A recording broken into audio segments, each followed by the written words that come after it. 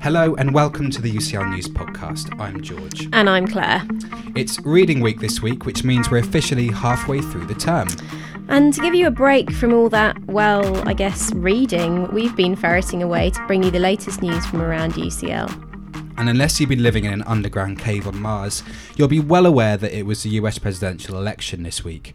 We chatted to UCL students from the UCLU American Society and also Professor Ewan Morgan from the UCL Institute of the Americas about their reactions to the results. Yep, and we also visited a newly reopened corner of UCL this week, the little-known Rock Room Museum. So there's loads to look forward to.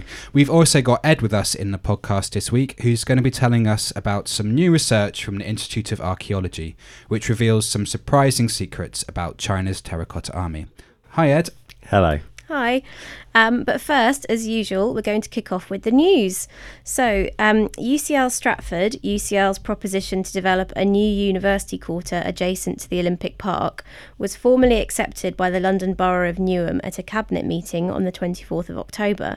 The decision gives a green light to UCL to continue work on developing proposals for the site, which it is anticipated will ultimately lead to capital investment into the borough of more than £1 billion, together with new employment and a major boost to the local economy.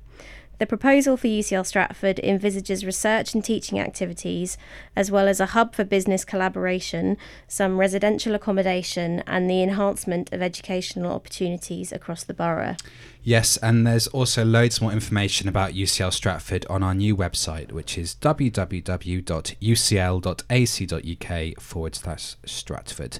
And on there's a video interview with Professor Nick Tyler explaining UCL's academic vision, and also documents that set out the potential benefits to staff and the local community. Yes, and so from one set of visionaries to another. Next week, it's Global Entrepreneurship Week, and UCL Advances are pulling out all the stops to encourage more students to aspire to be the new Richard Branson. Indeed, there will be a bus in the quad on Monday the 12th of November all day for students and staff in student entrepreneurship.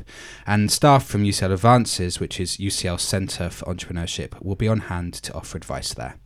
Since Advances was started 5 years ago, the team have offered scores of students, graduates and UCL alumni advice on starting their own businesses.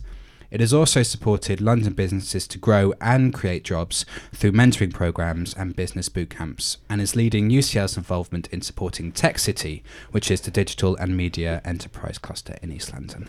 But finally, we've got Ed with us to tell us a little bit more about UCL research, which has given new insights into how China's terracotta army was made. Thanks, George.